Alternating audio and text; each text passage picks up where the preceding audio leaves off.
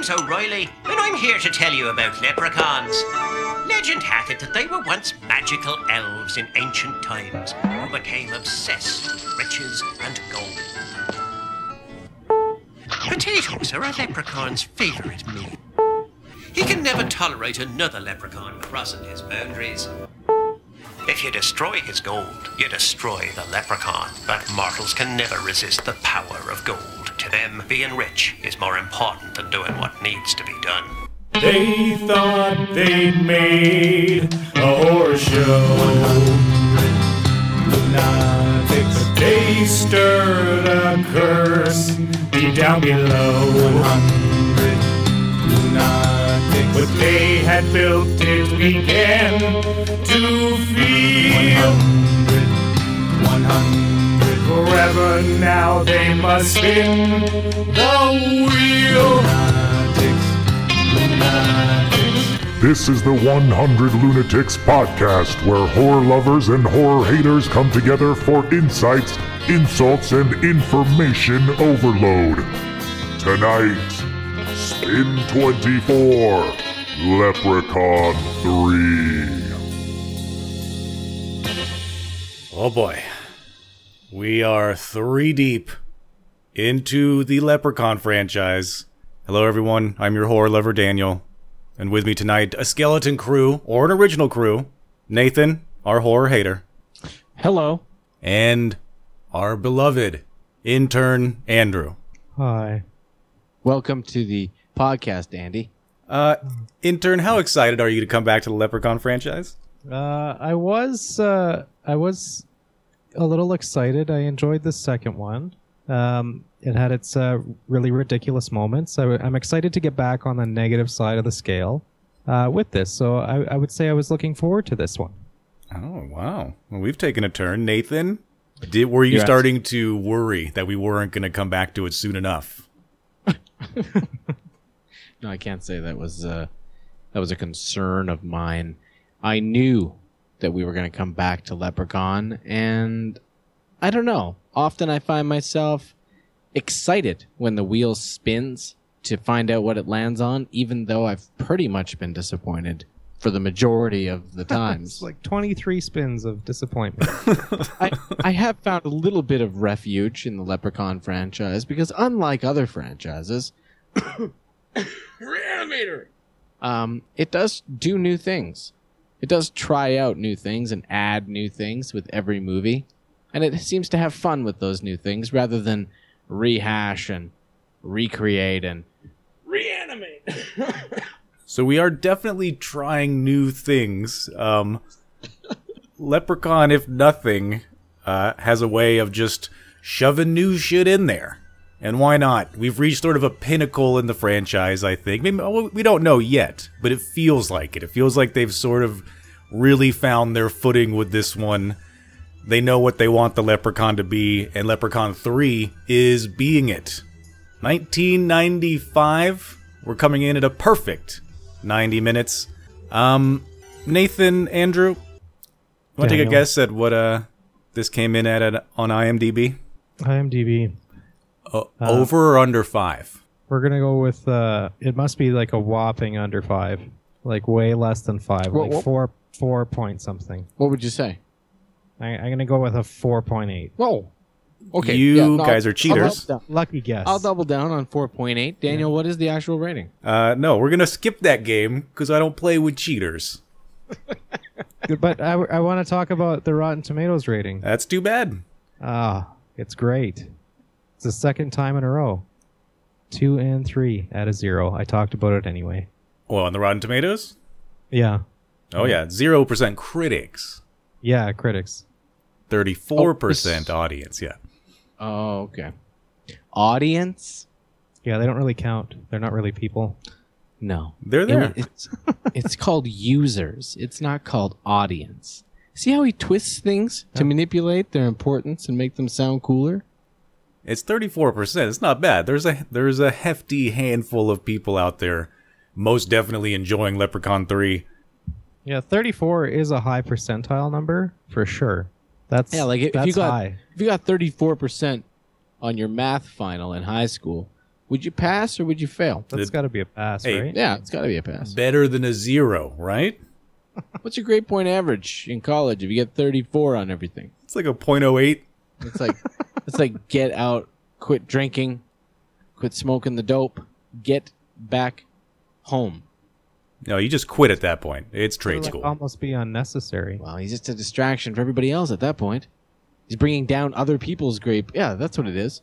Yeah, Right. that kind of grade point average brings down That's like- other grade point averages around him. It's almost a 0. Yeah, like an area of an effect spell in an MMORPG. Just like a grade point average succubus. Yeah. Yeah. Yeah. Yes. Yeah.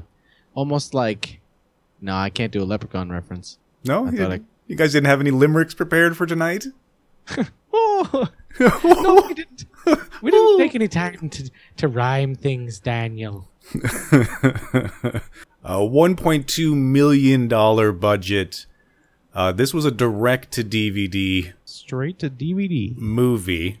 It was the best-selling direct-to-DVD movie of 1995. And do you know why this movie went direct-to-DVD instead of going to the theater?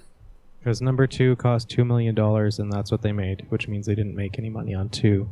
That is logical reasoning. This movie has a little bit of maybe like a racism problem. What? Are you talking about the whitewashing? Was there whitewashing in this? They've taken some liberties here and there, and I think that they felt that it might have been just a bit too risque, so they released it straight to DVD. Now, Did you say it was the best-selling DVD? straight to DVD film of 1995. The best-selling straight-to-DVD DVD? Yes. Come on. Hey, that's something. Hey, that's something. Can we get a list of the top 5, please? It could have been anything. It could have been some random drama, some random knockoff action film with like Mario Van Peebles.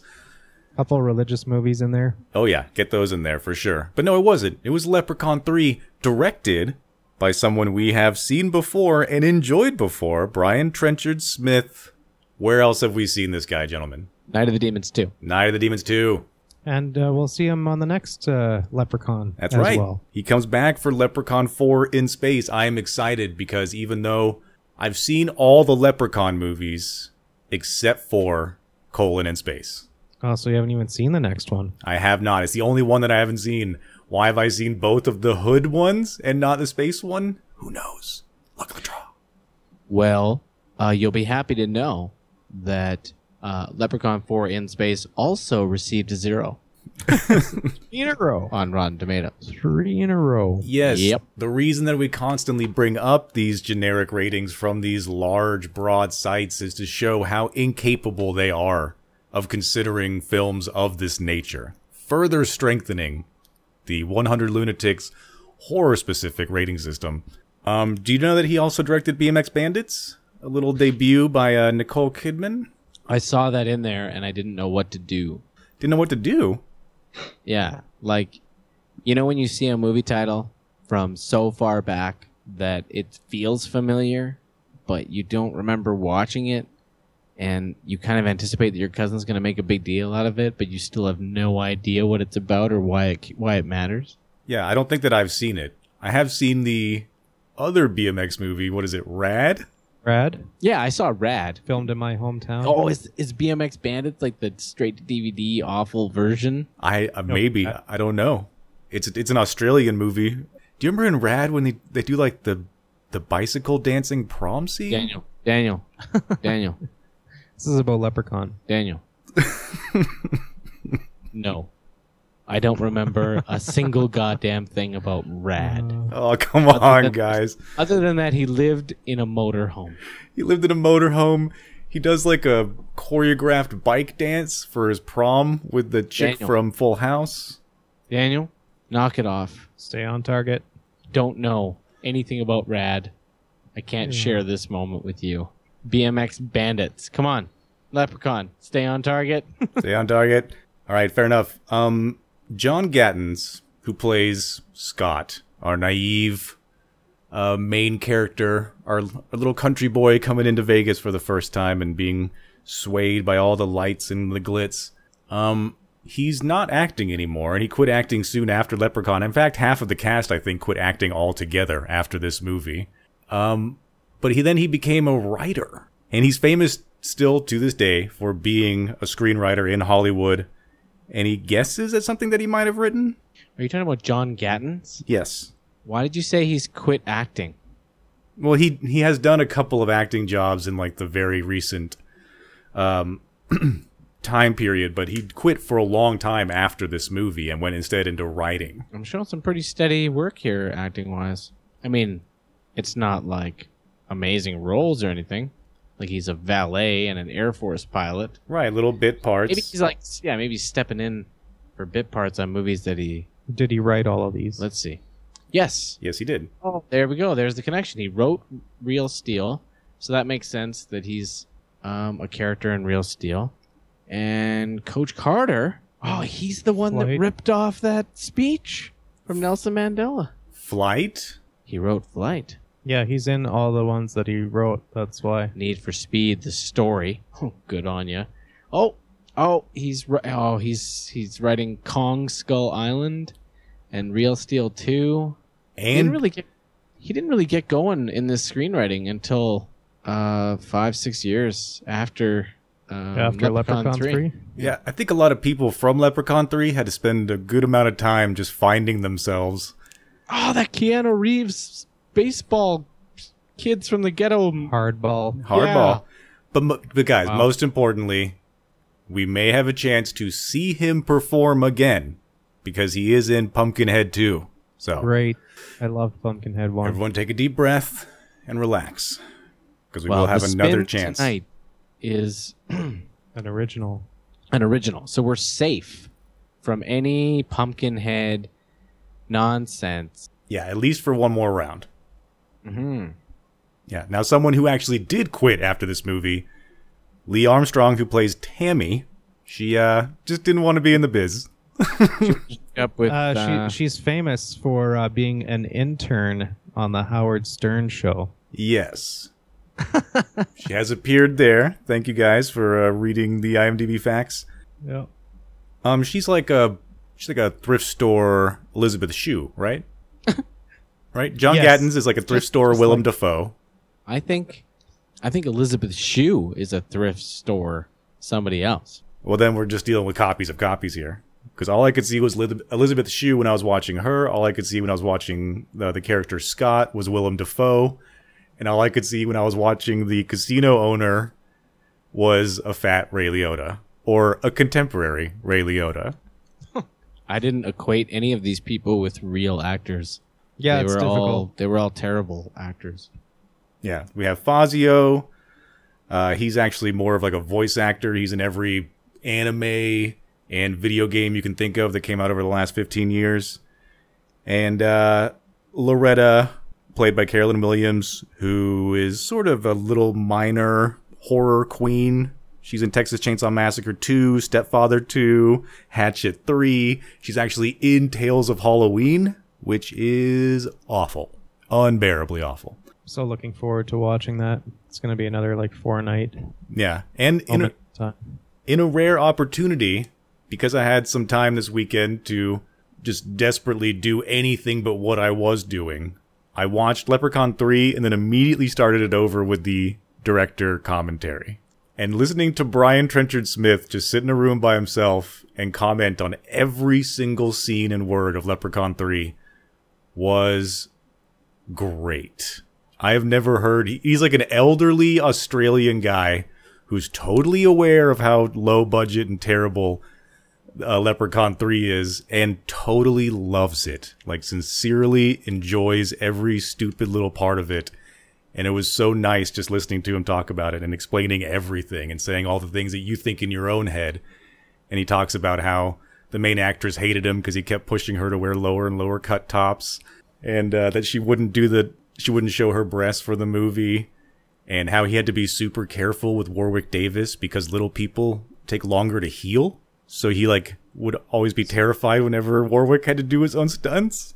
He's like, we can't actually hurt this guy, It's like but we're gonna hurt him. Let's throw him against the wall. it's gonna take forever. It's gonna take forever. No, the commentary track was really good. It was actually even like a lesson in low budget filmmaking. He was telling you all the time like how do you cut corners properly. He was using guerrilla camera crews to go capture B-roll of Las Vegas because he didn't get any licensing. He put actual stores in the film that he never got permission from. Like, he was just cracking himself up the whole time. And he's like a 60-year-old man. This is how you cheat the system, boys.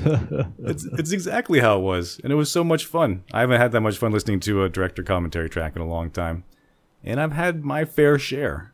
But that said, let's not forget Warwick Davis, the star of this film, the Leprechaun. To show up. He's much like Robert Englund in that he has a rare opportunity to play in every single one of the movies in his franchise, all the way up until the remake, which of course wouldn't have him. So it's always... Is there a Leprechaun? Is there what? Is there a remake of Leprechaun? You watched it. Origins, I guess. Oh, right. Yeah, I did watch it. Fuck, it was bad. It's not really a remake as it is just a thing entirely separate and on its own. Mm-hmm. Only Trying linked... to make money off of the original franchise's existence and failing very Very successfully failing. badly. Yes. Now, real quick recap. Leprechaun 1.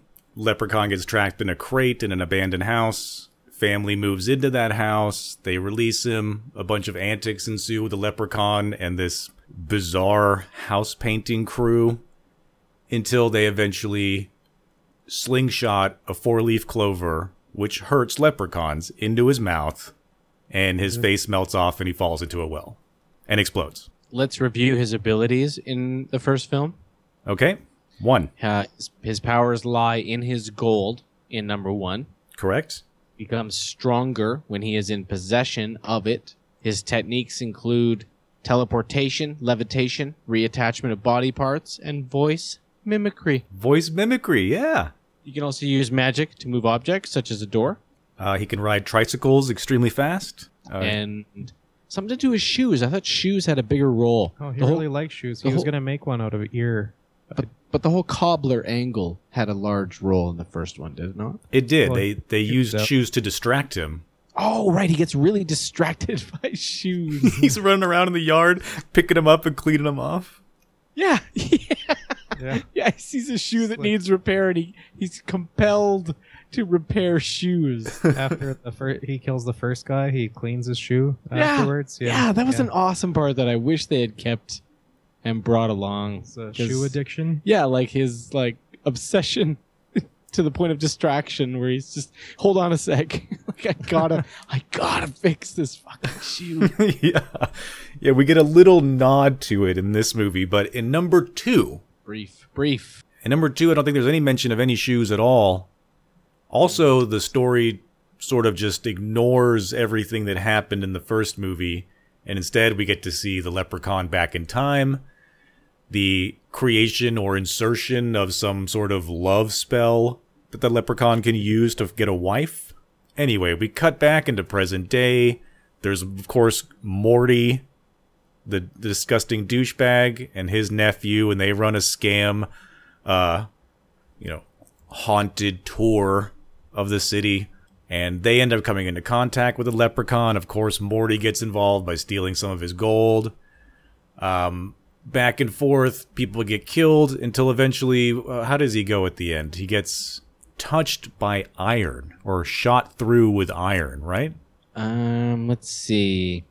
Yep, another weakness is wrought iron. Right, the wrought iron. Contact with it scalds him, and if he is trapped in an iron safe, he cannot escape. If the Leprechaun is stabbed with wrought iron, he can explode if unable to remove it.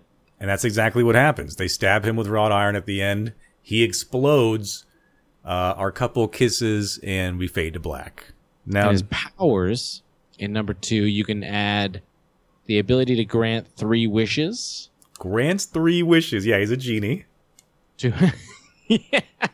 to whoever captures him, but twists the wishes to the loss of the person who makes them, which is his gleeful joy in giving the wishes is to disappoint people, Mm-hmm.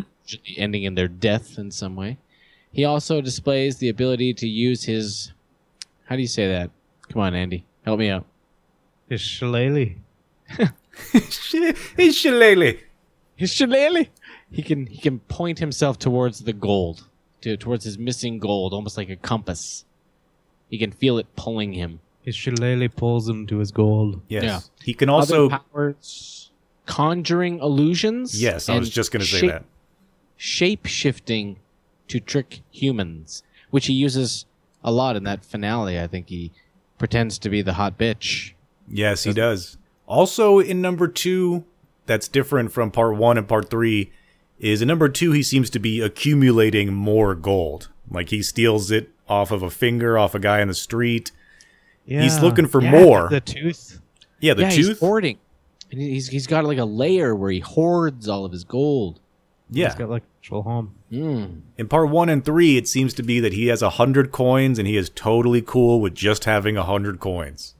Yeah. Me gold! Me shillings. Me shillings of gold!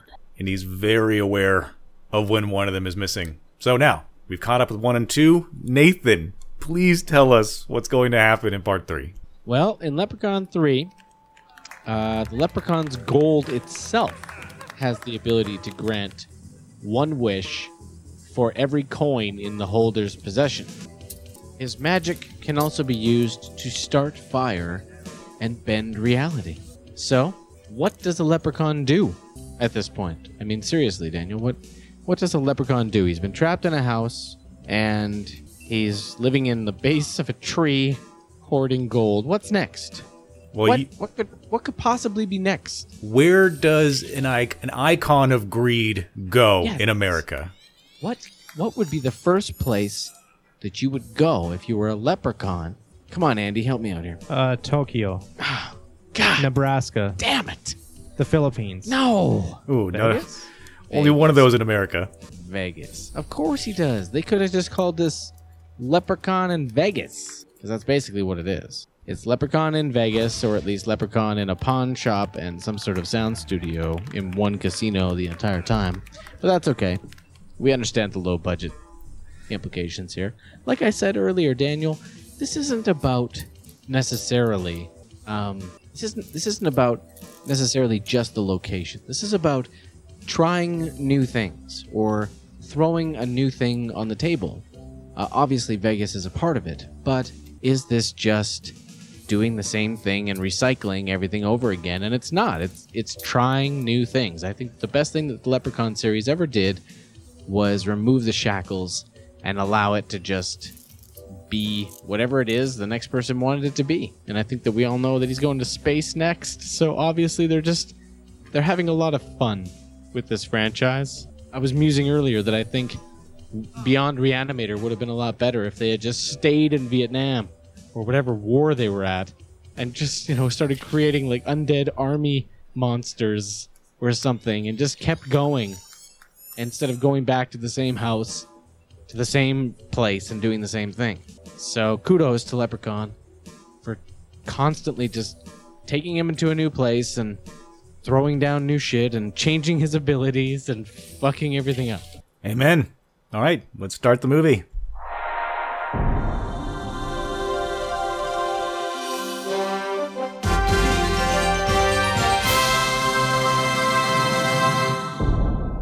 Trimark Pictures. Who do we begin the story with? What wonderful character do we begin Leprechaun 3 with? Nathan.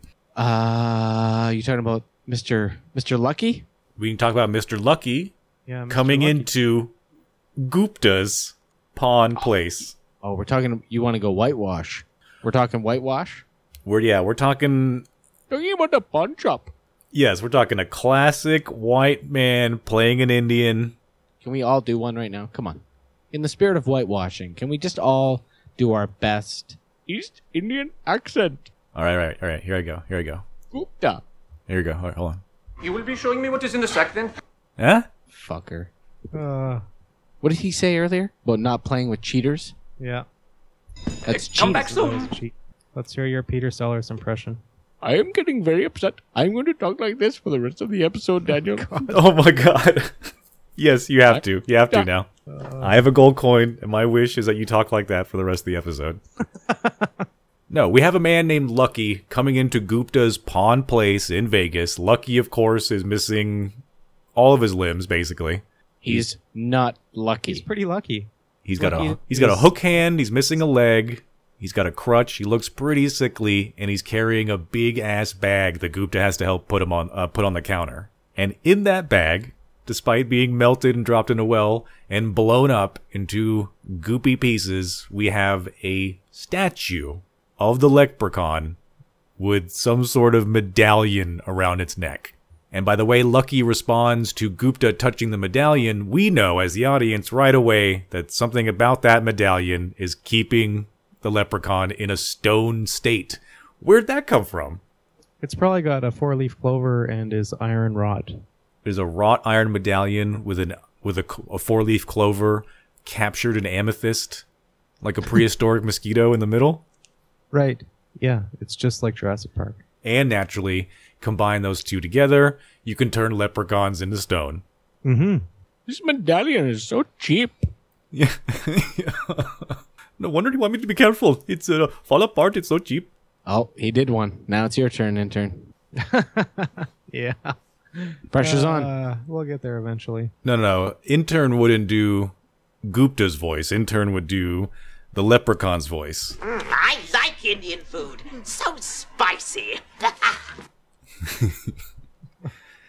I didn't know he was supposed to be an East Indian until that scene. Until that scene. Yeah, when he said, I like Indian food, I'm like, wait a minute. And the intern can attest to this. I asked him, is he supposed to be an East Indian? That is so off. Like, he's not even close. But he totally looks like he's brown. No, he does not. That clear white skin. It looks terrible. It's... Yeah, he's whiter looking than the guy that came in. He's Than Lucky. not even close. It's awful. It's pretty bad, but... And the first thing he does is touch the medallion when Lucky specifically told him, don't touch the medallion. Right, yeah, he gets... You know what happens here, though, is that they were probably so offended at themselves by having this white guy play an Indian that they killed him first. We just got to get rid of him. Yeah, he will end up dying first. He gets Lucky out of his store by giving him $20 for the statue. And as soon as he's gone, he takes the medallion off. Of course, boop, leprechaun back into existence. Hello, Warwick. I felt like that whole exchange was improvised. I didn't think that whole $20 sale was scripted. I felt like the director just said, guys, go in, you're selling this to him. You guys decide what it is. Just feel the moment. Just feel the scene. Just land on a number. I don't know if that's what happened, but it is a strong possibility because there are lots of improv actors in this movie, and the director does mention letting them have as much fun as he could let them. So maybe you're right. Regardless, Leprechaun comes back around. His little pot of gold. Right? Where did that pot of gold come from? Was that part of the statue? Because as soon as a leprechaun becomes normal again and can jump off the counter, he leaves his little pot of gold behind, which Gupta finds, and the second he touches it, the leprechaun has a reason to murder him with a shillelagh. Yeah. He's got to kill people. That's his number one priority here. It's not gold. It's killing people for no reason. Because in all of these, people end up with the gold that aren't really trying to steal from him. And he kills them anyway. Right. Although in this case, there's a little bit of greed that comes into play because he touches the gold. The leprechaun bites his toe off and starts to beat him with his shillelagh. But he holds the medallion out and scares the leprechaun away. And the leprechaun pretty much just at least in my head, it seemed like he just didn't consider Gupta worth the trouble anymore and grabbed his gold and ran out the door. But when he ran out, he dropped a coin. Yeah, I want to take a moment here and talk about the accountability of the leprechaun. I don't like that there's no lid. There's no lid or fastening top to his pot of gold. He just grabs it all willy-nilly, in a way that really looks like more pieces should have fallen than just the one, and dances and prances about, or I'm sure you could also view it as running away in fear of the medallion for some reason. Yeah, we don't really know. They don't really explain it. No. The medallion just kind of gets tossed to the side at one point. But the point here, Daniel, is that I feel like there should be more accountability on the leprechaun in this situation. He just drops a gold behind. It's his fault. He should come back and be like, look, I'm sorry I dropped my gold. I'm the one that dropped it. I just need it back. Just give it to me. Listen, if you give it to me, I'll give you 3 wishes. What about that? Right, and then play his little, got you, made a stupid wish, fuckface game that he plays. But don't you think? Yeah. It just seems a bit irresponsible. No, I mean, how many times has he gone on a murder spree only to realize that he dropped a coin in a field somewhere? Yeah. Well, no, he's using his shillelagh. You can just direct him to his own gold. He knows it's there. This whole movie, the shillelagh's guiding him there, but he's just a little late every time because the gold keeps changing hands so quickly. It is a prancing piece of Shilling. yeah. Did he have this? Is this the first time he has a shillelagh? I didn't know a shillelagh was that club thing that he was holding until you identified it. I was waiting. Yeah, I'm excited to use the word shillelagh now. Right? Yeah, I don't think he had does that have club. it in 2 for some reason. Well, the abilities article that I was reading suggested that in 2, that's Leprechaun 2 is where he develops the ability to use his shillelagh as a compass guiding gold, almost like a metal detector.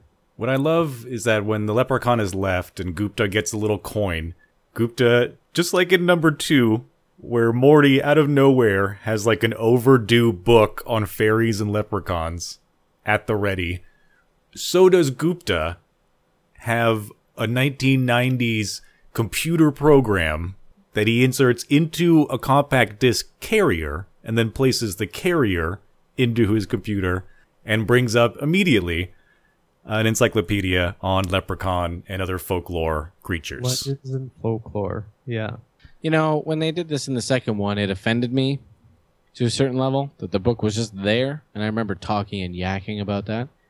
But in this one, when he opened the drawer and the CD-ROM of Legends and Folklore was there, I just laughed because they probably laughed, you know? Oh, for sure. Yeah. Just, need to learn about leprechauns, so whoop. You find out so many wonderful things, like about potatoes and, you know, how you get a wish. It's too bad nobody was paying attention to that when it happened.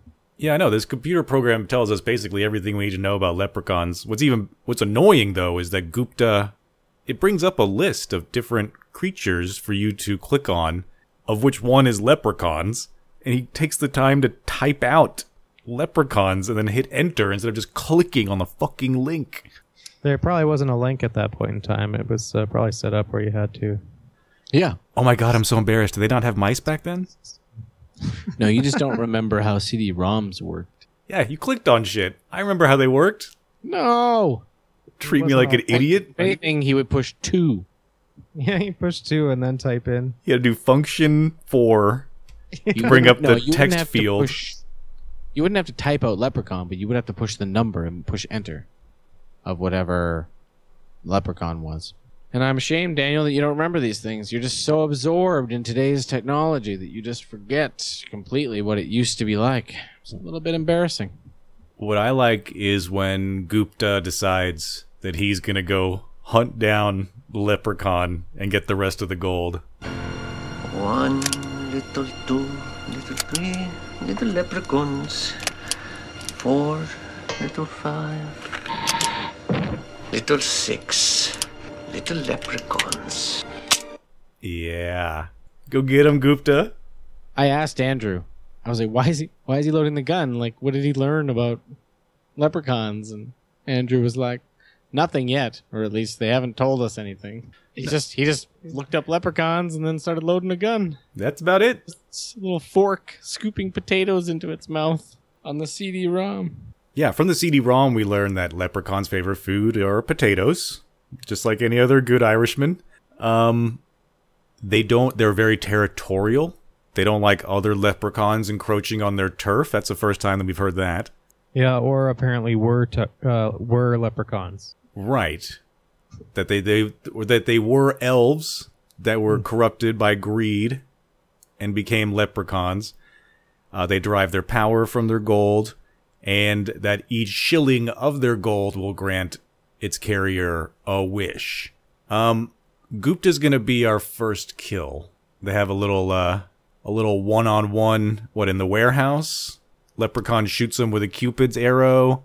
Yeah, it's like his back room full of extra stuff. Yeah, it's like the pawn storage, The pawn back shop room storage, yeah. shelving units and such. Yeah, a playground for a leprechaun. He shoots Gupta with the arrow. He sticks his finger in Gupta's gun and makes the gun explode in Gupta's hand. And now he's got nothing left but to take the coin and the medallion and try to negotiate some sort of deal with the leprechaun. He even goes and makes himself a drink and leaves the door open and seduces the leprechaun into the room. Little bottle of whiskey on the counter. And as the leprechaun comes in, he gives us one of many limericks and rhymes. There was an old man of Madras whose balls were made of fine brass. So in stormy weather, they both hang together and sparks flew out of his ass. I'm finding this to be a very funny and poetic leprechaun. Gupta-like. Is it me, or is his limericks being more R-rated? Yeah, there was a few R-rated ones in here. I think those are the only ones that I bothered to capture, because in the other Leprechaun movies, I would make a montage of all of his little rhymes and limericks, and in this movie, I just couldn't do it because I would have to record the whole thing. Because I don't think he talks in this movie without making a rhyme. No, that's true. Every time he talks, it's always a limerick or a rhyme. One of the abilities that he lost was how to talk like a normal person. Yeah, I can't do it anymore, and so I captured only the ones worth capturing, which are the more R-rated ones. Mm-hmm. And through this botched negotiation, of course, it's not going to go the way that Gupta wants it to, and it doesn't. And Gupta ends up getting strangled by a phone cord. When you think of being murdered by a leprechaun, you don't think of something so pedestrian as being strangled to the floor with a phone cord. You think of something like Morty. I wished for gold and he put it inside of my body and then cut it out of me. That's what you think of. You don't think of being dragged to the ground with a phone cord. And then finally, after all of that introduction, to get the leprechaun back into this universe, we get to meet our naive leading man, Scott, and our brash leading woman, Tammy. I would like to refer to Scott as Wide Eyes. Wide-eyed? Wide Eyes. Because his eyes are wide? He always has his eyes open all the way, like he's in awe of what's happening. All the time. Yeah, Not all the time, but most of the time. The director said, be innocent, be as innocent as possible, and he just opened his eyes. This is how you display innocence in acting.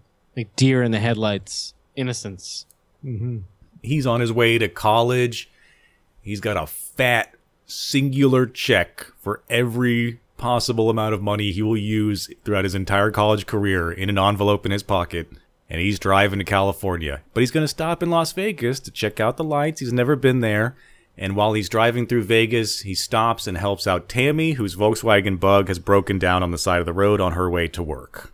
He checks for the engine in the front as a nice little Beetle joke.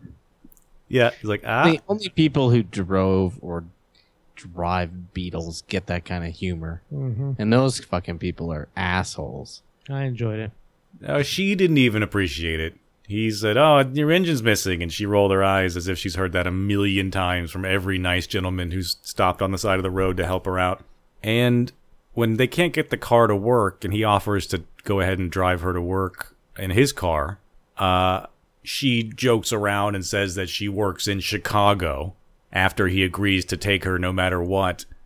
And he makes this weird little sound after she says that she's just joking. And here, just take a listen. This is after she's like, just kidding. Yeah, got me? Yeah, got me. Yeah, got me? Is this before or after he told her about smoking a rod? Mm-hmm. Yes. Rod smoking. No, blown. You ever blown a rod? You're blowing a rod. Haven't you ever blown a rod before? Yeah. Come on. girls named Tammy have blown a rod. Mm-hmm. Yeah, got me? And as they're driving her to work at the casino, we get to meet some of the people in the casino, one of which is the great Fazio. Fazio's the greatest magician that ever lived. Well, she explains on the way there that she's a magician's assistant / aspiring magician. Right, and she's just waiting for her chance to get out from underneath this shitty magician so that she can be one. And that shitty magician is Fazio. Fazio! Fazio! And also... The only thing that would make him a bigger asshole is if he drove a Beetle. Okay, see what kind of mood you're in tonight. Well, just so that everybody understands, Daniel, what was your first car? It was a Beetle, Nathan. Okay, just wanted to check in. And I once got a ticket for driving it on the beach with the hood open and people sitting in the front. See? Told you. Asshole. And then when the cop pulled me over, I got out and I was like, oh, where'd the engine go? Yeah. And then he went, Yeah, got me? Fazio! Fazio! but If I also, had a shillelagh right now, I would fucking smoke you in the face with it. would you do this? Would you make this beautiful noise that Gupta makes when he gets beat with a shillelagh? That's gonna be a good. That could go next to. Flag that one. That could go next to the Wicker Man. Yeah. Shillelagh me, Daniel. One more time. Okay, that's good. I gotta bundle it up. I'll tear your eyes out and I'll rip your face off.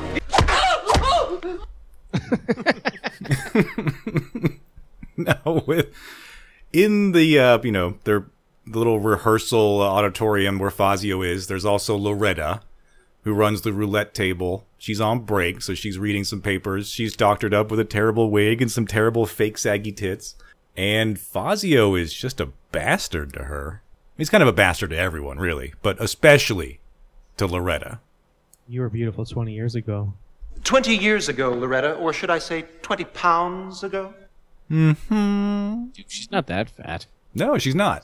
She's not It's just fat her at all. boobs. She's just got fat on her boobs that are singing down to her belly button. They try to make her look ugly and refer to her as fat, but really, you can tell the whole time that There's something not fat underneath all that. Fake Yeah. fat.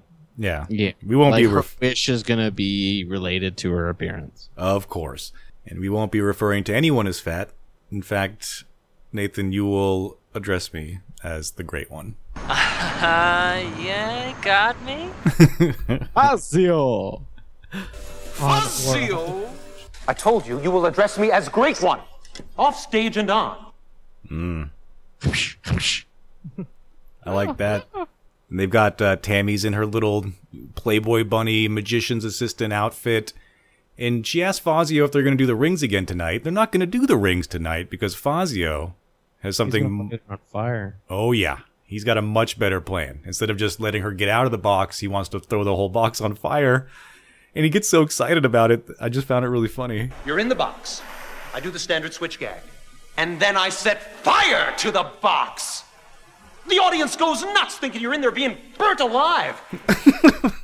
The audience freaking out because you're in there just being burned alive. He really says fire nice in that that one. Fire! Fire. Yeah. Yeah. And of course, he's an idiot. He ends up setting a table on fire with the flamethrower that he has. And then out to come and check on the ruckus comes Mitch. Casino owner Mitch. Fat Ray Liotta Mitch, who I Not a love. casino owner, is he? He's the owner? I thought he was just like the floor manager. Maybe he's just the floor manager. Yeah, because he does have some like run-ins with some goons. So yeah, he could just be the floor manager. You know, his duty. Well, get your shit straight, Daniel. Is he the floor manager or is he the owner? I was trying to think of who the owner was. Does the owner make an appearance? Show? Jesus Christ. Does the owner make an appearance? I don't know. Does he? No, You're so the host. for all intents and purposes, he's going to be our casino owner.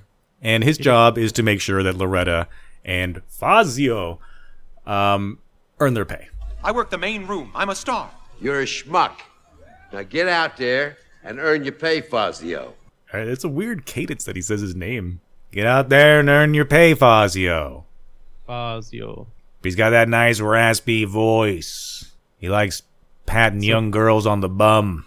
The voice of authority. Not gonna tell him. Break's over, Loretta. Yeah, you gotta go steal some money from our employee or from our guests. Mm-hmm. But Mitch has on the table. Mitch has a little crush on someone. Who's that someone? The magician's assistant. Tammy. Yeah, Mitch wants a little piece of Tammy. Yeah. Or a big piece. I think all pieces. Yeah. Every piece. Does he seem harmless? Does he seem like he'd be the kind that like would get a little bit too drunk and then get fed up with her playing hard to get? And then just take advantage? Next thing you know, he's running downstairs. His hair is all tousled. He's in a panic. He's looking for Loretta because she's the only one that can keep a secret. I need you to take care of a situation. Mm-hmm. There's a dead girl in my room upstairs. But instead, we get to see how easily Scott fails to listen to instructions. Yeah, he loses all of his money. Yeah, because he's what? He's 18 years old? 19 maybe? Heading to college? He's definitely not legal. No, he's not allowed to be in this casino. And part of the deal that he made with Tammy and her sneaking him in there was to just look around, don't touch anything, don't gamble, don't tell anyone you're 18, and get the fuck out and go to college. Instead, he cashes his entire $23,000 check and takes it straight to Loretta. And I feel like the wheel gets a little bit excited when he hears this clip. Get 'em down before the wheel goes round. We're gonna have somebody lucky before the night is over. You feeling lucky? You feeling lucky, sugar? What you gonna do with all that, huh? Can we talk about the mechanism under the table? Yeah, what about it? Do you mean the little cheating device that's underneath the roulette table? Right. I just want to say that it really looks like just like it has no association to the wheel whatsoever. That it just is like this little thing that goes clunk and moves from left to right, and then that's it. And it just pulls the ball down sooner rather than later. No, it's not connected. It's a fucking little thing that just swivels to the side. Yeah. Attached to a piece of plywood underneath the table. It's got a magnet. There's no connection to anything going through the table. It's just this thing that moves. It's a magnet. It pulls the ball. Whatever. And it also makes the most like obvious something sketchy is going on sound. When she pushes the button, it's like, and then all of a sudden the ball drops into place. Everyone at that table should be watching her stick her arm under the table. But she does. She looking at her saggy boobs. She's like a bank teller going for the alarm, getting held up. Yeah, exactly. She's not trying to hide it. She's not that great of like a casino barker.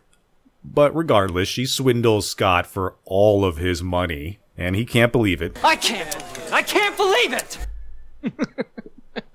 Daniel, can you please shillelagh him? I can't believe it!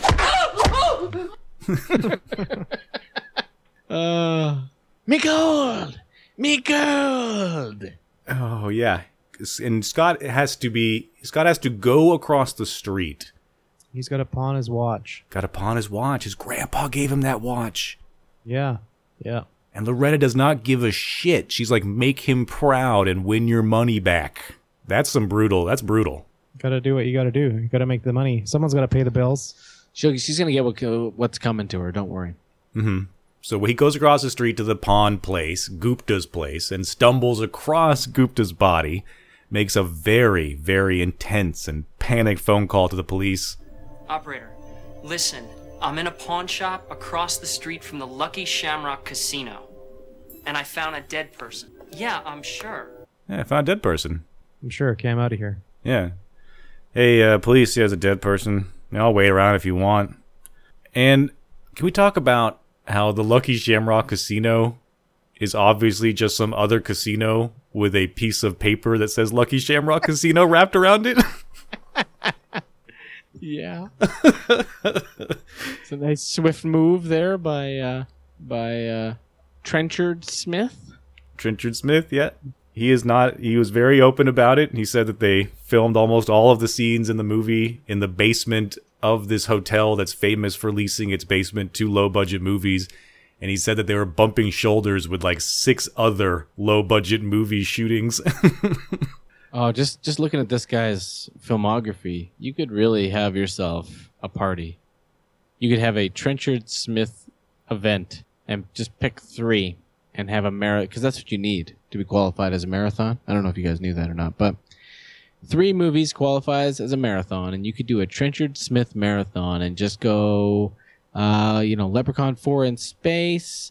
We'll follow that with the Paradise Virus, and we'll top that off with Tyrannosaurus Azteca. Mm-hmm. Aztec Rex. Yeah. Wow. I think from what I've seen so far, I've enjoyed myself a little, Brian Trenchard Smith. He seems to have a grasp on the fun that's to be had with this sort of low-budget arena. Well, we had fun with Night of the Demons, too. It Yeah. was fun. It was fun. Leprechaun 3 shaping up. Yeah, so trying something new, going to a new place, introducing new things, putting a different twist, embracing change. Although he does use one of his older powers at the next point here, which is to impersonate Unlike Elvis. Bride of Reanimation. Jesus Christ. First, Scott finds the coin. It's just sitting on Gupta's computer. I guess the leprechaun didn't have time to snatch it before Scott walked in. That computer's just been like playing Just spewing out leprechaun facts left and right. Well, that's what it does. And those CD-ROMs did that. They just go through a series of facts, and it has press escape key to stop it, and it just cycles. That's what CD-ROMs used to do. That's not that big a deal. No. But when he finds the coin, he also very quickly enacts the power of the coin by wishing that he was back at the casino on a winning streak. And escapes the wrath of the leprechaun. Exactly. Temporarily. Just in time, too, because the leprechaun was coming up to murder him. Yeah. This thus begins the chase for his shilling with his shillelagh compass as he trots and scampers across the Vegas Strip. Oh, he's quite upset. To the paper-signed Lucky Shamrock Casino. He's got me shilling! He's got me shilling! Very, very upset. Yeah, he will be inspired to go on a walk around Vegas, stop in front of famous landmarks and quote some limericks from home, some of his favorites. And while it's very stimulating, though. Like, the leprechaun is very stimulated by Vegas. He runs into the Elvis, fake Elvis, and has a stupid, ridiculous moment with the Elvis impersonator. Hey, man. See you on the flip side.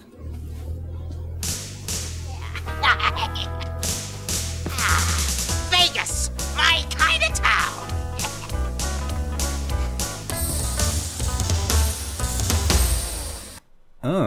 Yeah, we get a little Elvis action. He stops in front of some casinos. They show him like walking down the boulevard, just like smitten. He's like looking around with his little legs clicking and clacking. No one seems to care at all that there's this leprechaun there because it's Vegas. It's probably some little person on a way to a job. And then a real magician meets up with a fake magician. The leprechaun being the real magician. And Fazio. Oh, they're not going to meet yet. The coin has to make its rounds through a couple other hands before we get to Fazio's shared magic show with the leprechaun.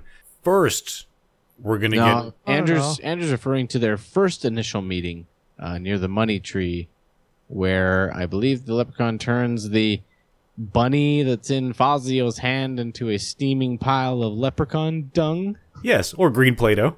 Yeah. Or green Play-Doh. Green Play-Doh. Steaming green Play-Doh. I thought it was steaming leprechaun dung. Oh, it's definitely leprechaun dung, which looks mysteriously like green mashed potatoes. Oh, God, we're looking at it right now. It's terrible. It does look like green mashed potatoes. But good on him. He takes a metaphysical shit in Fazio's hand. Right. Fazio! And at this point, Wide Eyes has already won his money. Oh yeah, he's on a roll. He's so much on a roll, he's gotten Loretta in trouble with Mitch, who keeps telling her to scam the kid, and she can't because the little machine, the cheating machine under the table is broken, or the magnet has fallen off. Well, Loretta's onto him, though. She's watching him from behind machines and carefully observing what's going on and putting things together, to her credit. She is. And then Tammy and Fazio are having a shitty magic act in the other room. I love Fazio's little dance that he does between the two. Oh, God. Between the two booths. Yeah, he must be the worst magician who ever lived. Actually, I love that entire song that he plays throughout his entire performance. Oh yeah. You see him like doing that little like rolling fist dance. Yeah. That happened about 20 minutes before the other scene. Oh, jeez. Lovely golden palaces, completely full of riches. I'll rip them off and rob them blind, those dirty sons of bitches. That's not a bad one. I like that one. When Tammy comes out of her performance and meets up with Scott, who is cashing in his chips, like he doesn't try to hide it at all, right? Like she told him one thing, which was to not do what he just did. It's like, I want it all. Look at this. They even let me stay here for free. Mm-hmm. Yeah. They shut the table down because they want to cool his streak. They give him a room so that all that money doesn't leave the hotel. And she knows. She knows that they're trying to scam him back out of that money. She wants him to cash it out and go right then and there. Mm-hmm. She's watching out for him. They're bonding. They are bonding. And he kind of like fills her in on what he's been up to. I mean, I was losing my shirt, and then I went to pawn my watch, and then I found a dead guy. You what? Yeah. Found a dead guy. Anyway, I called the cops. It's fine, I'm sure. That's what happens when you're so in awe of your surroundings. You just don't care about dead people that show up randomly. Right. So she's got to go do another show. He's going to go up to his room and relax. He's going to, take a shower and sort of settle in. And in this, while he's doing that, Loretta has gone and grabbed Fazio and told him, hey, that dude has a lot of money, cash in hand, and some weird-ass coin. I want both. Go up to his room and rob him. Which he does. He's not even careful about it. He just, walks into the room and just starts throwing shit around and opening drawers and making noise. And Scott is just, right there in the bathroom. Fazio's like, this is silk. I should keep this. Yeah, he's like, I like that. This is silk. I should keep this. But he ends up getting caught, of course. He doesn't find the money, but he does have time to grab the coin and run out of the room. He even, uses some of that magician smoke as he disappears. It's a nice touch. And here, we're going to learn another really big thing that this movie is introducing to the Leprechaun franchise, which is leprechaun infection? We're leprechauns. We're cons. Or vampire cons. Vamcons? Lepra zombies? Well, let's get the rules straight. The blood has to mix. Leprechaun blood and human blood has to mix, which is more like what it takes for a vampire. I feel like this is just fantastic. He bites his arm, then Leprechaun bites Kid Wide-Eye's arm. Wide-Eye stabs Leprechaun in the forehead. And all the his way blood in. from his forehead gets into the bitten arm to cause the beginning of this transformation, this We're Leprechaun transformation. It's just astounding. Yeah, really. Yeah. Just to clarify, Scott is turning into a leprechaun. Yeah, and they are compelled to rhyme, and their skin gets scaly and gross. Yep, their nails get long. They're compelled to rhyme. You grow long sideburns. They become ravenous for spuds, and they also are compelled to speak in an Irish accent. Yeah, the Irish accent, too. But the leprechaun, when he gets up off the pavement after being launched out the window from 5 stories up, he leaves the blade in there. Yeah, he cracks it off so that the tip is still in his Yeah, forehead. he doesn't pull the blade out. He just takes it off at the hilt. Yeah, the handle is just a nuisance. Whatever magical leprechaun powers will slowly absorb that blade and turn it into glitter or something. And he had, I think, one of your favorite lines in this, Nathan, when he got thrown out. No. This was high quality. Next time I'll use the elevator. Yeah, terrible. Yeah, that was pretty terrible. The doll out of the window was not bad, though. The rag doll out the window, yeah. It did land like right next to the camera, exactly how it needed to. Yeah. I wonder how many times they had to throw it out of the window. The shattered glass. I wonder if they got it on first take. Could be, yeah, they could have lucked out. Probably Trenchard Smith probably took the crew out for beers after that. Yep. Stunned silence until he said cut, and then just a bunch of cheering. It was a great day. Here, quick, grab the camera. Let's get some B-roll. Let's go. Warwick is kicking his heels. And Loretta is having a really hard time convincing Fazio that this golden coin is not just a golden coin. Like, he wants to sell it. Well, they don't know how to use it. Fazio's been slow on the uptake this whole time. What makes you think he's going to all of a sudden become intelligent? Yeah, he's a putz. You're not gonna sell it, you putz. It's got powers. It's got powers. It's got powers. It's got powers. My name's Loretta. It's got powers. This is where the movie starts to get good, by the way. Yeah, this is the point where it starts to get good. Yeah. Yeah, you do. Yeah, you get really... The characters become really, really fun at this point in the movie. Well, because the first wish from Wide Eyes is kind of predictable. It's Vegas, it's money related, it's not really that interesting. And then, what? The casino floor manager / possible owner / old fat Ray Liotta. Yep. So, I want to say something. I think Daniel has something going on with hair. Yeah, that's apparent. Like he sees chain, necklace, and chest hair, and he's like, Ray Liotta, because there's nothing else about this that's Ray Liotta except for the chest hair and the necklace. Nah, he's got kind of a, I don't know, schmoozy, gangstery sort of feel, but still like kind. Well, then this is more Paul Sorvino than it is Ray Liotta, but he looks kind of like Ray Liotta to me. All right. So he wishes what? He wishes... Well, at first he gives Loretta a hard time. He comes by Loretta and basically just steals the coin from her for not being a good enough cheat earlier. And she doesn't like having her personal property. Listen how weird she says personal property. That is my personal property. Yeah, I think I remember reacting to that when it happened. That is my personal property. That is my personal property. It's way off from her other accent. And I think this is a pretty harsh thing to say nowadays. Now, one thing I can't stand is a fat broad with a big mouth. Jesus Christ. Yeah, 20 years ago and 20 pounds ago. Oh, fat broad with a big mouth. Mm-hmm. She's just getting it from everyone. Yeah, but here's the wish that you're talking about, because they're fighting about how they're both too fat to get sex with the people that they want. Her remarking on the fact that he's been trying to bed Tammy this whole time and being wildly unsuccessful. So while he has the coin in his hand, he, accidentally or inadvertently wishes, that he's desirable to women, and right away. But not to women, to woman. To woman. One woman. To one woman, that woman being Tammy. And Tammy is immediately under his spell and swings by to slut it up. Mitch. Tammy, what's the matter? I want you. You? I want you. More than any man I've ever known in my life. Have you got a fever? Oh, right now, Mitch. Take me. Take me right here. On the floor. On the floor. Oof. It really weirded me out in that scene because while she's doing all that super sexy stuff, she's sticking her lips out really far. Like a duck. That's sexy. Yep. Ducks are sexy. It was hot. It was hot.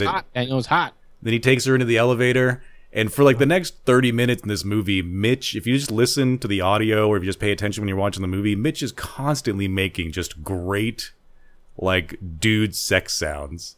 Beginning with the elevator with their little smoochy smooch. Where have you been all my life? I've been right here, baby, waiting for you. Give me a kiss. Oh, give me a kiss. They're not sex sounds. They're encouragement. He's an encourager. He's a teacher. Oh, yeah. Help. Well, you'll hear them more once he starts getting into it. Once he's up in his bedroom. You mean his love nest with the circle bed? His love shack.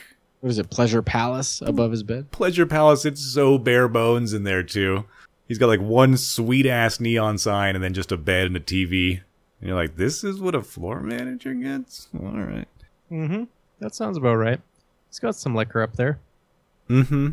And Scott has discovered his sudden love for potatoes and for limericks. Potatoes. Oh, he does like him, doesn't he? Yeah, he goes and he gets every single possible kind of potato. Go.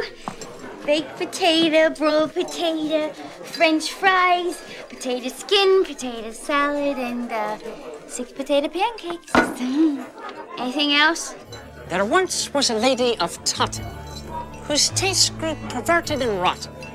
She cared not for steaks or for pastries and cakes, but lived upon penis au gratin.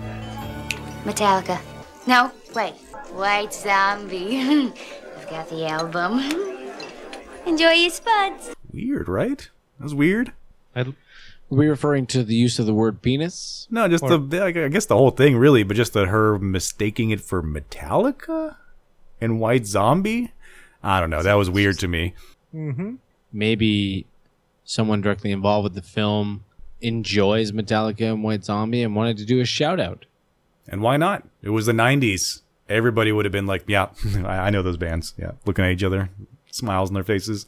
It's totally like lyrics from a song. I just got that the big M over top of his bed is for Mitch. Yeah. Just a reminder. I just put that together. Mitchell! Shut up. So long, chum. Mitchell! Okay, go ahead.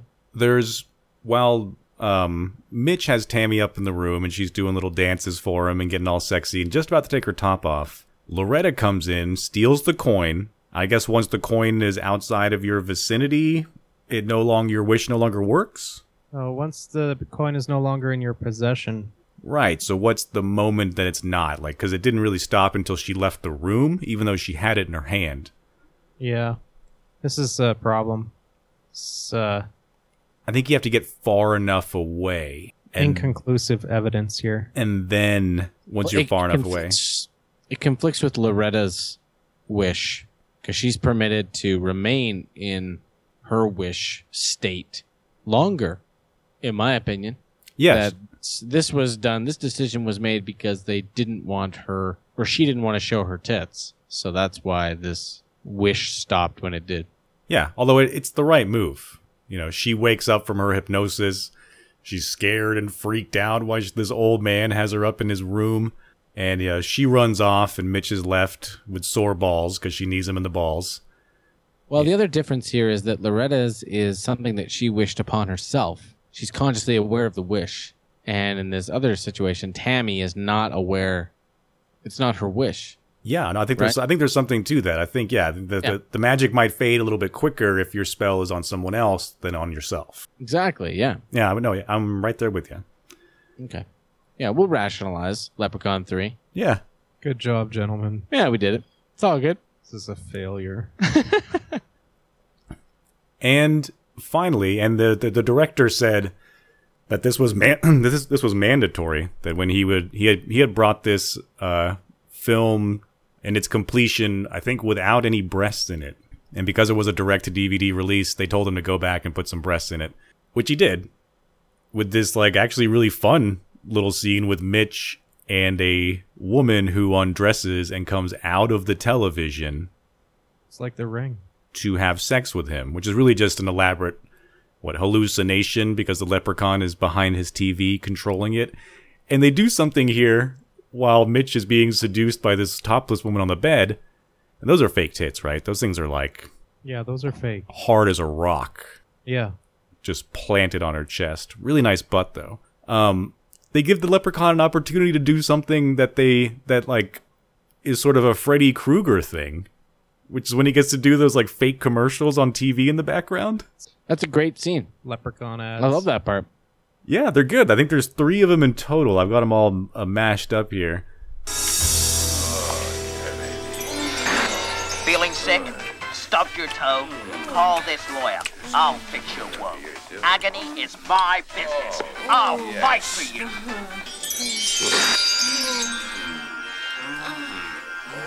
signs point to a tragedy about to happen. Praise the Lord! And send in your money. Otherwise, you're all doomed to hellfire and damnation for fornicating with the devil's heart. And it's through all those commercials that you're hearing Mitch just make all these great sounds, all these, oh, yeah, yeah, sweetie, our baby, yeah, daddy want. But then the girl turns into a weird robot. The new best robot. Yeah, fuckbot. Like Ex Machina before Ex Machina. Yeah. First model, 1.0. Yeah, like when they're doing like the Ex Machina rehearsals. They're like, hey, get that Terminator skeleton with the tits out here. and then they use that robot to electrocute Mitch. Very creative. If that's something they had to pull out of their ass, then that's a lot of fun. Yeah, that was a pretty decent little robot for no money. Yeah, and he just gets like electrocuted to death. Yeah, by the robot. Wouldn't it have been great if he got fucked to death? Right, like it's going up and down in his dick, and then it starts to like fritz out and spark, and it just goes faster and faster and faster until he's like, ah! It's just blood pouring down his thighs. Daniel, yeah, don't get greedy. This is horror. I want it. Can't always get what you want, but I will always get what I need, which is a completely out of place but reasonably charming scene between the two main goons of this movie. The boxes keep crawling up my butt. I hate that. I go with jockeys now. Yeah. You know, it makes me feel like a sissy. Yeah. Can't hang like you really want to, but... How do you want to hang? Loose. I want to be comfortable. I like a little support. Do you? Yeah. Feels How's good. my tie look? Fine. Yeah. Good. My socks are hanging down my ankles, too. I hate that. I wear those ones come over the calves with like tubers. Yeah. I get those garters, but they make me feel like a sissy, too. Who the hell is that guy? Yeah, Trenchard Smith had like 50 seconds or 55 seconds or something that he needed filled, and he just put the camera on them and let them talk and just put it in the movie. One take and go.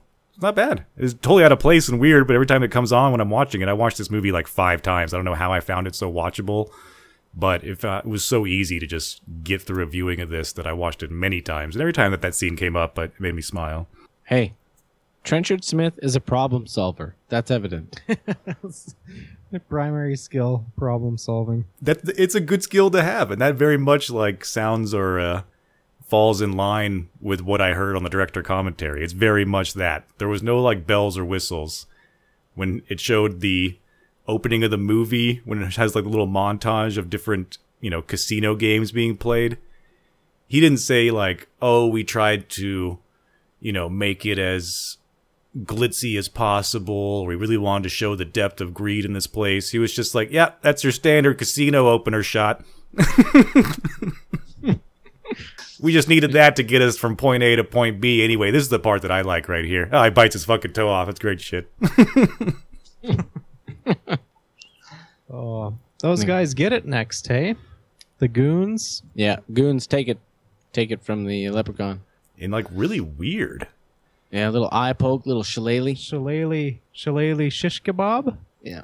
Ooh. Shillelagh kebab. Yes, the two goons bust in on the leprechaun on the bed with a dead Mitch, and they're immediately freaked out.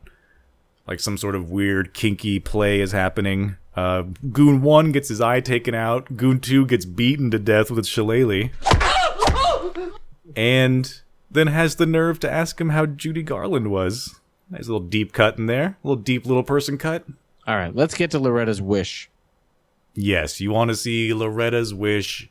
Oh, these tits. And Loretta's death. Yeah, because she does the obvious. She wishes for all of her stuff to be put back in all the right places. She wants a taut, hottie body of a 20-year-old again. And she gets it and immediately goes and shows it off to the casino and then to Fazio. Look at those tits.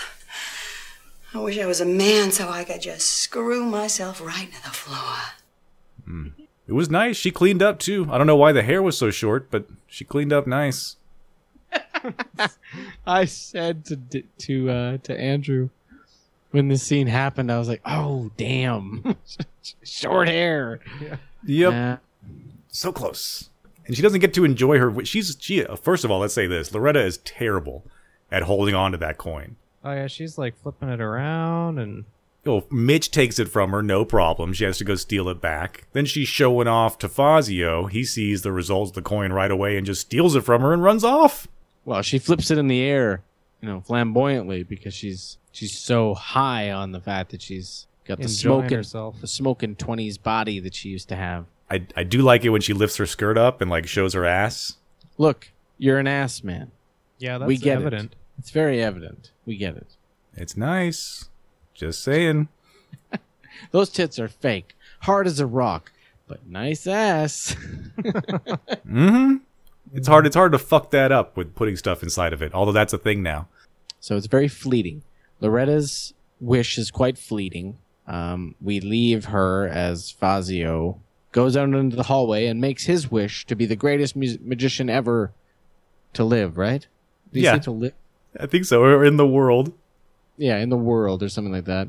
And then we cut back to Loretta, who's about to get it from the leprechaun in one of the movie's arguably most creative and fun death scenes. Yeah, this would be the most creative death scene.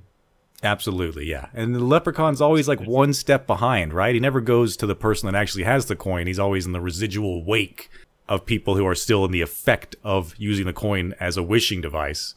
And so he just continues on her wish to get bigger boobs and bigger lips and bigger butt. Much bigger. Too big. It's like Slither. Too big. Those lips, though, am I right? Explosively big. Yeah. Bursting with goodness. And Daniel, if you like big asses, this is the scene for you. Oh, yeah. There's lots of ass in this scene. Oh, yeah. Masturbated furiously every time. 5 times. This was me to my dick. He watched it 5 times. Yeah, it's funny, yeah. Her butt's really big, her tits are really huge, she can't fit through the door. The part that's really disturbing, though, is her lips. Her lips. The lip part was a little bit, They turn into like a straight up like Howard the Duck sort of situation. Mm-hmm. And yes, then she explodes. And Leprechaun is very happy with himself. Yeah, and he pulls out the umbrella. Yeah, he's got an umbrella ready, just like Stitches, in the incident that somebody explodes, goop and gore all over your body. That's a lesson to the Freddys and Jasons out there that walk around umbrella-less. I'm starting to think with all this ass talk, I'm starting to think that there's only one thing that would really make Daniel happy. That would really satisfy Daniel completely. What would that be, Nathan? Well, I think it's got to probably be wild anal. Something like It's just a big ass with a long-haired wig on it. I'm like, oh, beautiful. like a troll doll. A troll doll. In just all you can see is the ass. Wrap that hair around you while you're giving it. And just hug on it and hump it. Shoving your potato into its patch. Oh, that's the butt plug, the spud plug. That's the real way to get your rod blown. Hey, let's get back to the subplot here, shall we? The subplot of Wide Eyes turning into a leprechaun. It's starting to gather momentum, is it not? Oh, it definitely is. He's keeling over in pain all the time from the transformation. He's, popping out limericks and rhymes left and right, and it's freaking him out and freaking Tammy out. And Tammy honestly has, no problem at all letting him know that she's disgusted by his transformation. Oh my god! What is it? What's wrong? Your face! You know what's funny is at that point when you look at his face, it looks normal. Like they did a pan back to his face of him having a normal human face. Nothing weird about it.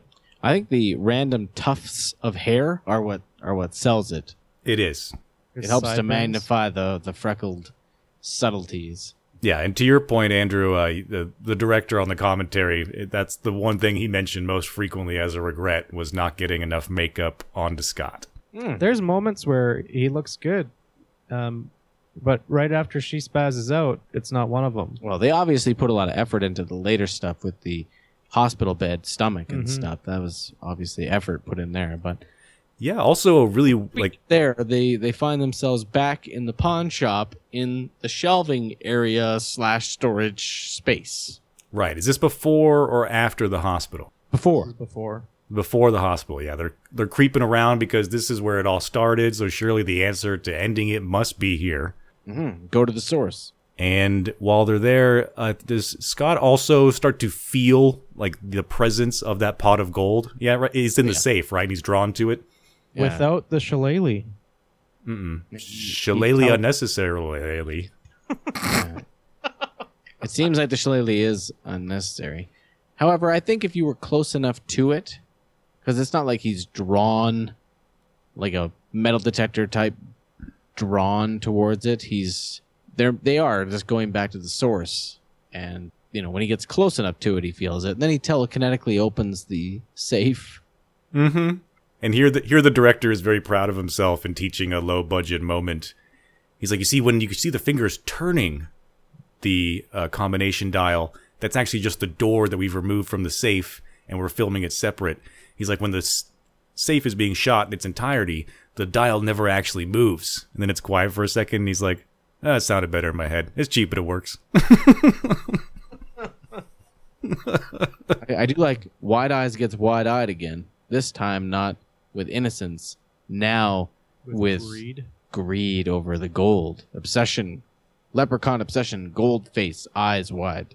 Yeah, because she wants to get rid of the gold. Yeah, he doesn't like that. He tries to start convincing her, and she slaps him one.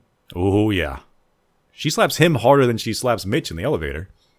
And then enter Leprechaun with his axe and his wonderful rhyme about... Is it Dick? Is the Dick rhyme now? Yeah, the Dick rhyme. Dick rhyme's got to be close. Please tell me you recorded that. Oh, I've got some Dick rhymes. Where is my Dick rhyme? Actually, I'm glad that you bring it up. Is it another stipulation that when you transform into a leprechaun that your teeth get disgusting? Yes, that's definitely part of it. Yeah, it's definitely part of it. Yeah, you have forehead issues and disgusting teeth. Yeah. Chop! Oh, you talking about... Yeah, because he... What are they... that's right. Yes, he's trying to use... the leprechaun comes in. He's like, hey, what's up? I don't like having another leprechaun on my turf, and you're getting a little bit too leprechaun for my taste. What's up, motherfucker? You make those comments earlier that there's something about leprechauns being in the same vicinity with each other that makes them very adversarial, or they just can't be around each other? Yeah, Leprechauns something. Like each other? Something like that. They're both trying to hoard the same thing in the same area, and they just don't like it. That's logical, though. They would be driven by their obsession over the gold, and they would fight over it. Yeah, they would constantly steal from each other. Yeah, I don't see two leprechauns being chill with each other, sitting next to each other with two separate pot of golds. Fuck that. No, and Scott thinks that he can get one over on the leprechaun by using a coin to wish the leprechaun into a trap at the bottom of the ocean. He already used his wish. But that doesn't even matter, because there's, did he forget the charm that a leprechaun's gold can't do him no harm? Yeah. You can't use leprechaun's own gold to hurt him. You just can't do that. It's not part of the rules. So instead, the leprechaun... I forget how he shoos them to the ground or how he gets them both onto the ground. But once he's got Scott on the ground, he's got him within axe range and also within limerick range. For pulling this trick, I'll chop up your dick! I think that was my favorite one. It's not even a limerick. That was just a rhyme. For pulling this trick, I'll chop off your dick. Yep. Leprechaun 3. Oh, Leprechaun telekinetically moved the pallet out behind Wide Eyes and made him trip over the pallet. And then Wide Eyes threw an extra coin that he grabbed. Because he grabbed a couple of coins from that's the to distract so that they can get out of there, away from him. But it's all in one motion. Like they telekinetically move the pallet out. He trips and falls over it as he's saying, "For that trick, I'll cut off your dick." Boom. It's like that. And then they throw the shilling to distract him, and then they bust a move out of there to go to the hospital to figure out what the fuck to do about this transformation business. Am I right? Yeah, you're right. And once they get to the hospital, all of a sudden this movie goes from goofy, low-budget fun to, satirical, political piece. It's making a very hard rub on the medical industry and large hospitals in general, right? Because these doctors are just pieces of shit. Oh yeah, they did like the this is life or death. Do you have insurance?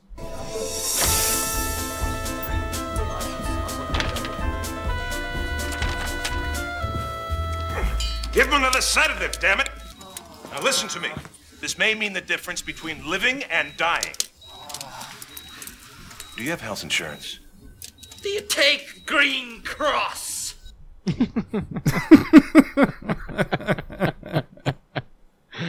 Yeah. But they do that too. They find his money. They don't even want to steal his money. They just want to put him through an elaborate barrage of tests that will use all of his money up.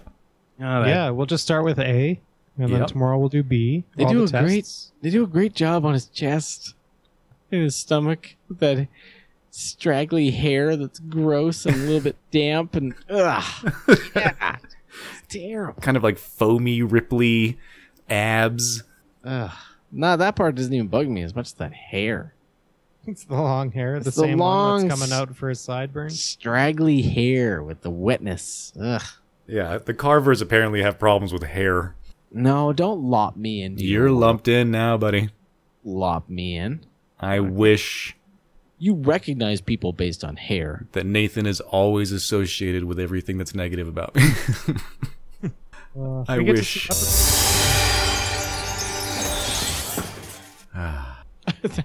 That's all. Jesus. Okay. Yeah, no, the doctors seem a little bit weird. I didn't really think about it as like a slight on doctors or the hospital. I just thought of it as being goofy and ridiculous. Yeah, it's definitely that. And I love, just like all these franchised horror villains, they all get to slip into the playing dress-up role.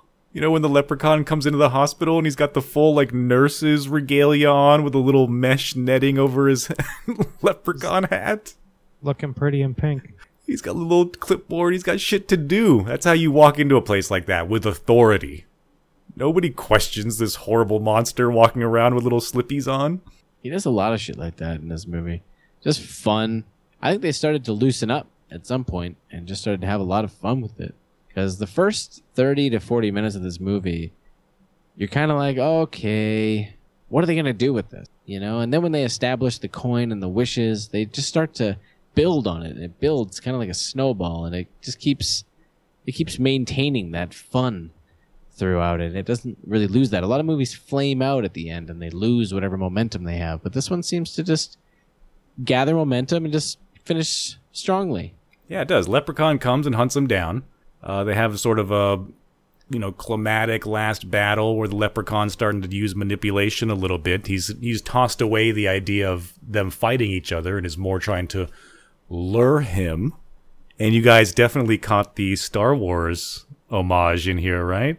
Yes. They even mimic to the green side. They even mimic the music a little bit if you listen closely. Scott, come over to the green side. I'll make you rich. There it is. Yours for the taking. Yeah, Right? they're careful not to do it. They're careful. Actually. It's close. They're so careful. And then they hold the note. Yep. Because they're not sure what to do with it, because they don't want to take it there. Oh, that was nice. I knew they were doing it through the the dialogue, but I wasn't until I recorded it that I was like, oh no, the music is there too.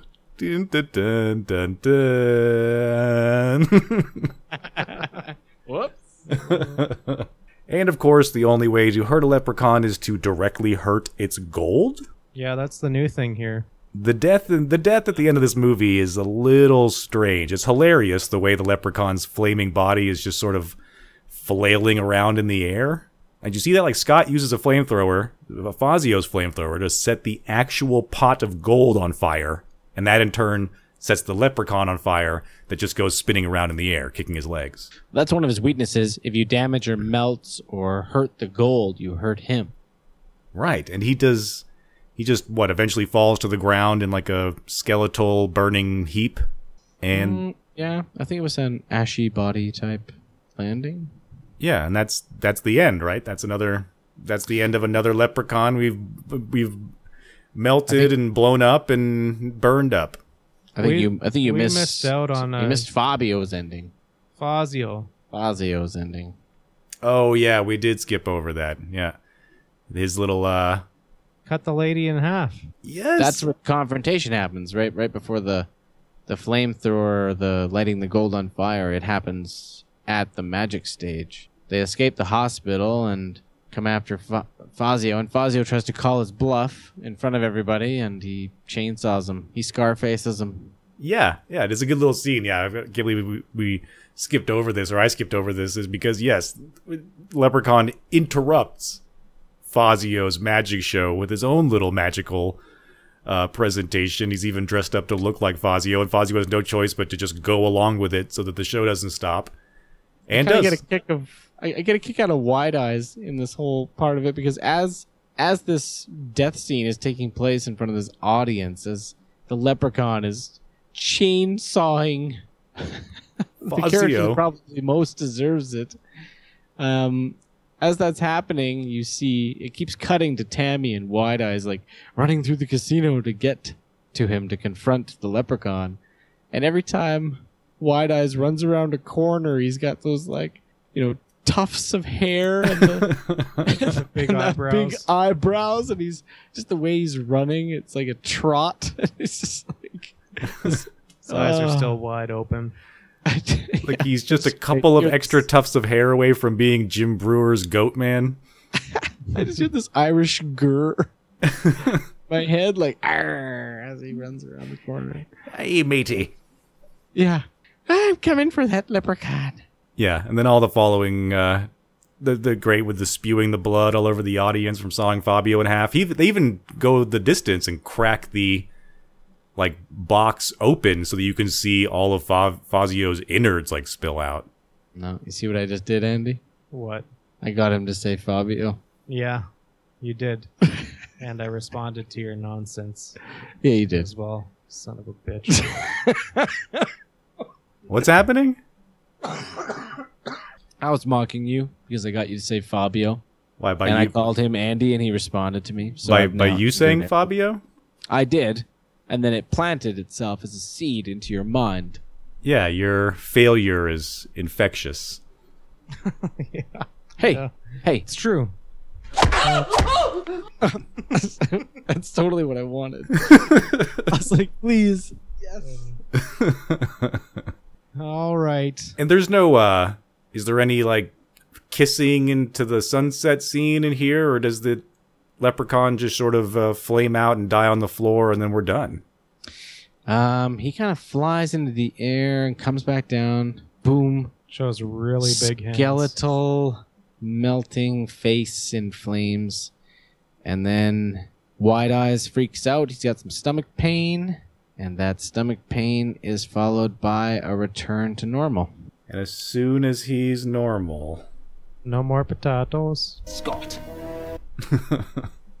Yeah, then she plants one on his lips. And they walk out of the casino. She's still wearing this stripper outfit the entire time. And she throws the gold coin away. Yeah, she just hugs throw it away. She's got everything she needs. She's got Scotty Wide Eyes. Really? They can't... Are they afraid that if they make a wish, it'll provide some sort of rejuvenation juice and maybe bring the leprechaun a little bit back to life if they try to make a wish? Because otherwise, wouldn't you just keep that coin and be like, yeah, I wish that we don't have to worry about wealth forever. And then they can just go be rich and wide-eyed together. I think at this point, the ordeal that they went through, it's just best to move on. This is a movie about relationships, and it ends with love. Okay. Thanks. That's great. I'll tear your eyes out and I'll rip your face off. Yeah, the love is just overwhelming. Abundant. It's abundant. Over-fucking-whelming. Do you want some love, intern? Oh, this is nice. This is good. Oh, what can I do for you? Where did you come from? What's the difference? What do you want my heat-seeking moisture missile, don't you? Heat-seeking moisture missile. We had to rewind it because I said, did he just say that? And Nathan's like, I don't know. Let's find out. So, you said You said heat-seeking moisture missile? Question mark? And I'm like, did he just say that? Oh, he said it. It's the best line from the movie. But he says it under his breath. Like, Yeah. just, oh, you want my heat-seeking moisture missile?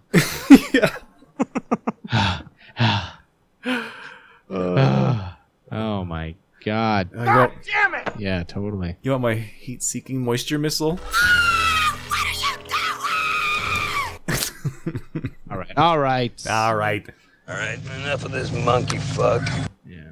That is it. No more sound clips. For pulling this trick, I'll jump off your deck! Were you gonna rate this thing? And let's go ahead and rate this thing.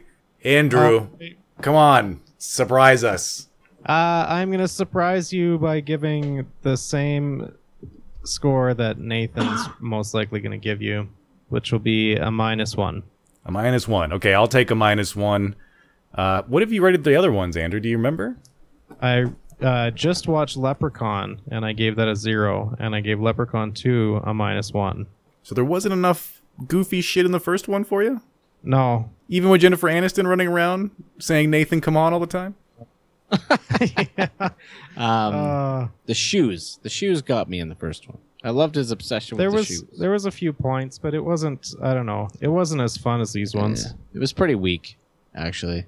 No, it's no Brian Trenchard Smith. Builds, it gets better, it changes things, it tries new things. It does. We have wishing on shillings, as well as becoming leprechaun zombies. Yeah. Nathan, so that means you're leaning a -1 as well?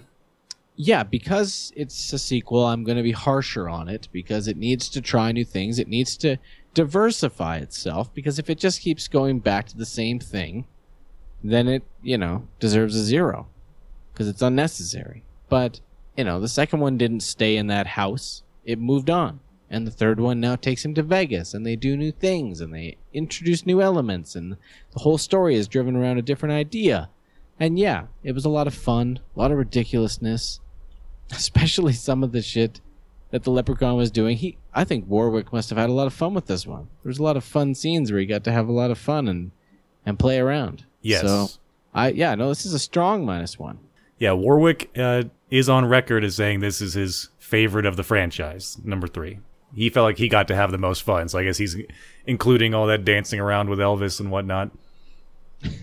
Right. I think the TV ads is... Yeah, the TV stuff is awesome. And like you're saying, like, whatever the situation is, whatever the scene is, if it's a hospital, then he comes storming through the door with a notepad and a coat on. Like, every scene, he just kind of busts in, having fun and doing his little prance. Yeah, it's good stuff. I think I'm probably gonna have to agree with you guys. I sort of considered it both ways because I had such a fun time watching this movie over and over. There are times when I'm watching the movie over and over again for this show, and it's a burden. It is laborious trying to get through that third viewing, trying to catch something maybe you didn't see the first time. But Leprechaun 3, I had no problem just leaving it on and letting it loop around. It seemed even shorter than 90 minutes once you got past some of the opening segments. But I think that is what prevents me from giving it a -2, even though I find all the characters fun and charming, is that I try to picture myself recommending this movie to someone and then watching a couple of the mediocre jokes that we love so much just falling flat on them and them just turning off right away. Or maybe the racist opener with Gupta is maybe a hard one for people in 2016 to stomach. Either way, it's those things that prevent me from giving a -2 or that recommendation level. But -1, for sure. The characters are here, the goofiness is here, Warwick's having a good time, characters are having a good time, and you have a director who loves making movies with small budgets. So the sincerity and the fun is all apparent. It's, like Nathan said, it's a strong -1. Strong -1, excuse me. A strong number 1. Just a naked 1. A naked number 1. It's a strong number 3 with doing a -1. It's a 3 -4. Leprechaun became a franchise at this point. It was not a franchise until this happened. No, just a duology. Yeah. Correct. But we're done with Leprechaun 3. Time to move on.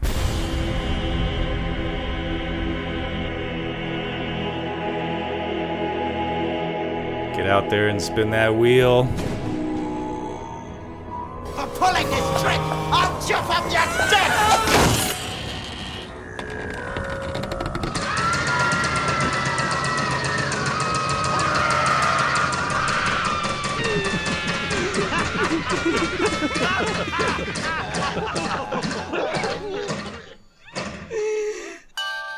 The category is 100 lunatics. The lunatic is Leatherface. You will be watching the Texas Chainsaw Massacre. I was wondering when it was going to make an appearance. It's good too. It's a new franchise material. The sequels and remakes list was getting a little thin. The original? The original, the Texas Chainsaw Massacre. 1970... what is that? 4? 4? The intern has brought something to my attention that I need to correct. Yeah, Nathan doesn't know what a franchise is, apparently. Leprechaun was a trilogy at this point. Franchise is 4. Yeah, didn't become a franchise until he went to space. There, correction made. There we go. Texas Chainsaw Massacre. Yeah, okay. It's a befuddling franchise. Once it gets past its original sequels, the remakes have a weird heyday with this franchise. But we're going back to see Tobe Hooper's original. I myself am a Texan. Will there be some bias? I don't know. I've only seen bits and pieces of this movie. I don't think I've ever sat down and watched Texas Chainsaw Massacre in its entirety.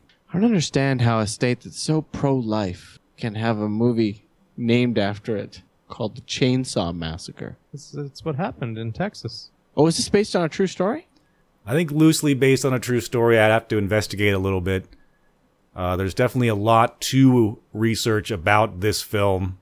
It does a lot for film, for the genre, for low-budget pieces, for directing on a dime, for newcomers changing things. There's a lot going on with the Texas Chainsaw Massacre that one might not think just by looking at its title. Oh, the depth. Such depth to the horror genre. So full. But I know what the movie's famous for, but I don't know what my actual opinion on the movie is, so I am excited and worried. Is it famous for killing people with a chainsaw? Is that what he does? He kills everybody with a chainsaw? He has a chainsaw. He likes to wear their skin on his face. Ah, yes, the Leatherface part of it. Yeah, he is one of the iconic slasher stalking characters, right?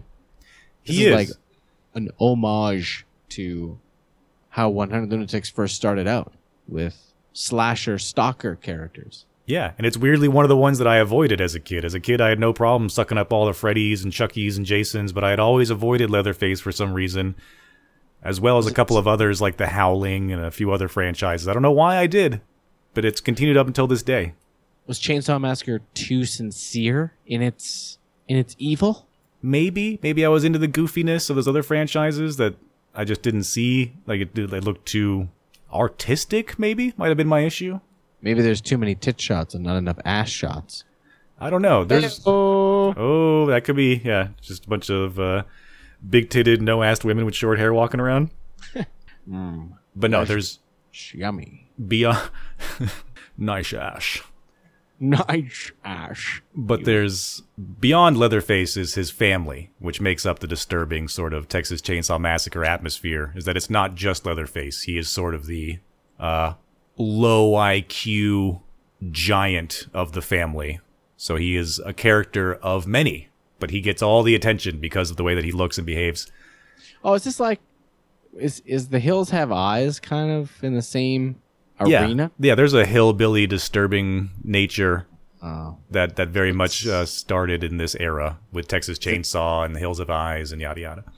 Okay. And we will be watching that next time. In the meantime, please go and check out 100lunatics.com. Be prepared for a major refresh coming soon. We're going to lay the groundwork to make it a little bit easier to start putting out episodes more consistently. We're also going to set up some spaces in the future for some side projects coming along. That will be interesting. So aside from 100lunatics.com, you can reach myself or the show in general at 100lunatics. Go visit our sister podcast, Trailer Podcast. That's trailer. Is it tparkpodcast.com or trailerparkpodcast.com? www.trailerparkpodcast.com and on Twitter at tparkpodcast. And to reach the intern at the intern TPP. Or just walk outside and scream to the heavens, Andy! Yes. Or just pick up a ukulele and strum it and make a wish, and Andrew will appear. That's the better way. As all interns are forced to give a wish once someone becomes in possession of their magical ukulele. Can we do a magical ukulele side project? Where we all learn how to play the ukulele and have ukulele battle-offs? Oh, God. You guys would lose. I wouldn't even bother to play it. I would just grab it by its handle and direct it towards your head.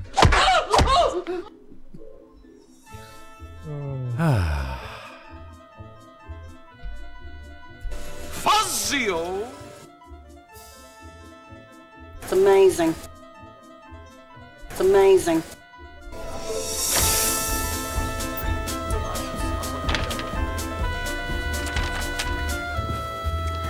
Give him another sedative, damn it! Now listen to me. This may mean the difference between living and dying. Do you have health insurance? Do you take Green Cross? I mean, I was losing my shirt, and then I went to pawn my watch, and then I found a dead guy. You what? You're in the box. I do the standard switch gag. And then I set fire to the box! The audience goes nuts thinking you're in there being burnt alive.